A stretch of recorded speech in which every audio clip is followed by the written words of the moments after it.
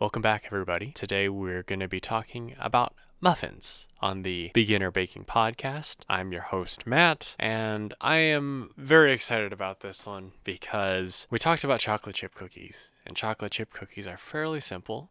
Muffins are maybe on the same level as far as difficulty goes. I mean, you can find ways to make it a lot harder.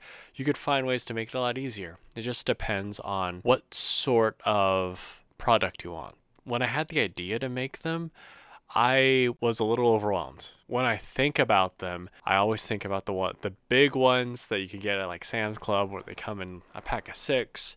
And I gotta say, it looks a little daunting. It doesn't look simple at all. But when you actually go through the process, when you think about the steps, it's not that bad. Essentially, it boils down to mix your dry ingredients, mix your wet ingredients, then mix the dry with the wet. And that's pretty much it. It's pretty simple, but in case you're still feeling a little scared of or a little overwhelmed by them, like I was. First thing, I had a cupcake tin and I had no muffin tin. And so I thought maybe I can't. Maybe this won't work. I tried it, works fine. You just have smaller things. You just have smaller muffins.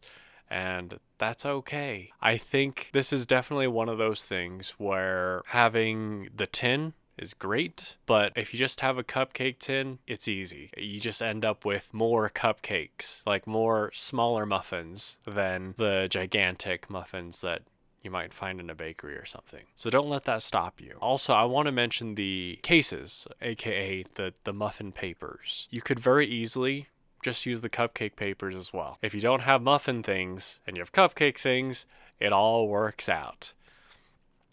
You don't even have to have like a stand mixer or an electronic hand mixer or anything like that. You can basically just whisk everything by hand. Whisk and fold in with the spatula and all that jazz.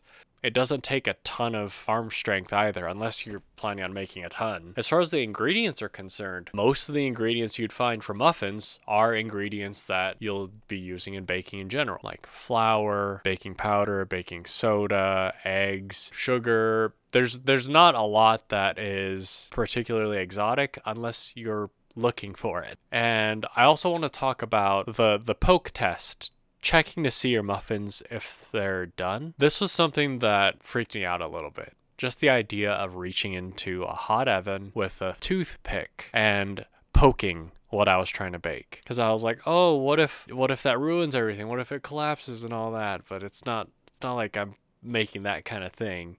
It's just a quick poke in the center, you pull it back out, you see if anything sticks to it. If nothing sticks to it, then that's a good sign that it's done. If there's like little bits and pieces, then just let it bake a little bit longer. You could also do the spring back touch test. Essentially, all you got to do is just touch the top and see if it springs back, and that's it.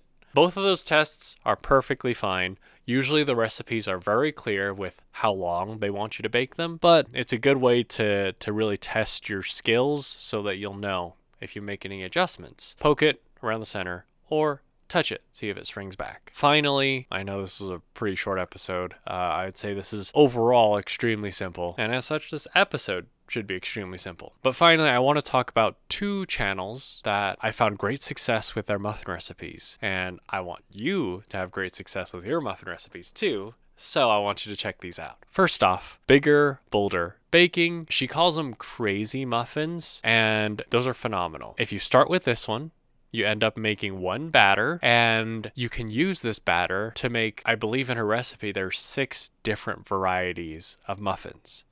In which case, you get to try 6 different things. All you have to do is finish the batter, separate the batter into these portions, and mix things in. Mix different ingredients in, like blueberry or like a chocolate. And it's so satisfying because there's so many recipes where you make it and it's just the one thing, which is nice. It's cool to have like 12 cookies, but to be able to take your muffin tin out and see 6 varieties of muffins, it's really cool to see. and it really gives you a great broad flavor experience, which I appreciate. And also, as kind of an attention hungry person, it's kind of cool to be able to make so many and show off so many kinds without actually having to do that much more work. The second channel I want to shout out is Entertaining with Beth. There was one recipe in particular because I wanted to try it. I love coffee. I am addicted to coffee. She, on her channel, has a cappuccino muffin recipe. It's like a cappuccino chocolate muffin recipe, and it is delicious. When I made it, I felt a sense of accomplishment having made it, because once I took it out, once I sprinkled a little bit of powdered sugar on top, it looked incredible. It looked like something that I would get at a bakery. Not to say that the crazy muffins were bad, it's just that I was less experienced back then. And so having more experience making the cappuccino muffins, it was a bit easier. There are a few extra steps where you have to make the coffee to put in, but overall, not too difficult. And they look very professional. They taste phenomenal. So that's it for this episode. Just a few things that hopefully will give you the nudge you need if you've been on the fence about baking. Muffins are a very good and easy way to jump in. Thank you so much for listening to the Beginner Baking Podcast. I'll catch you on Friday for a little bit more anger. All right. Take care. Peace out.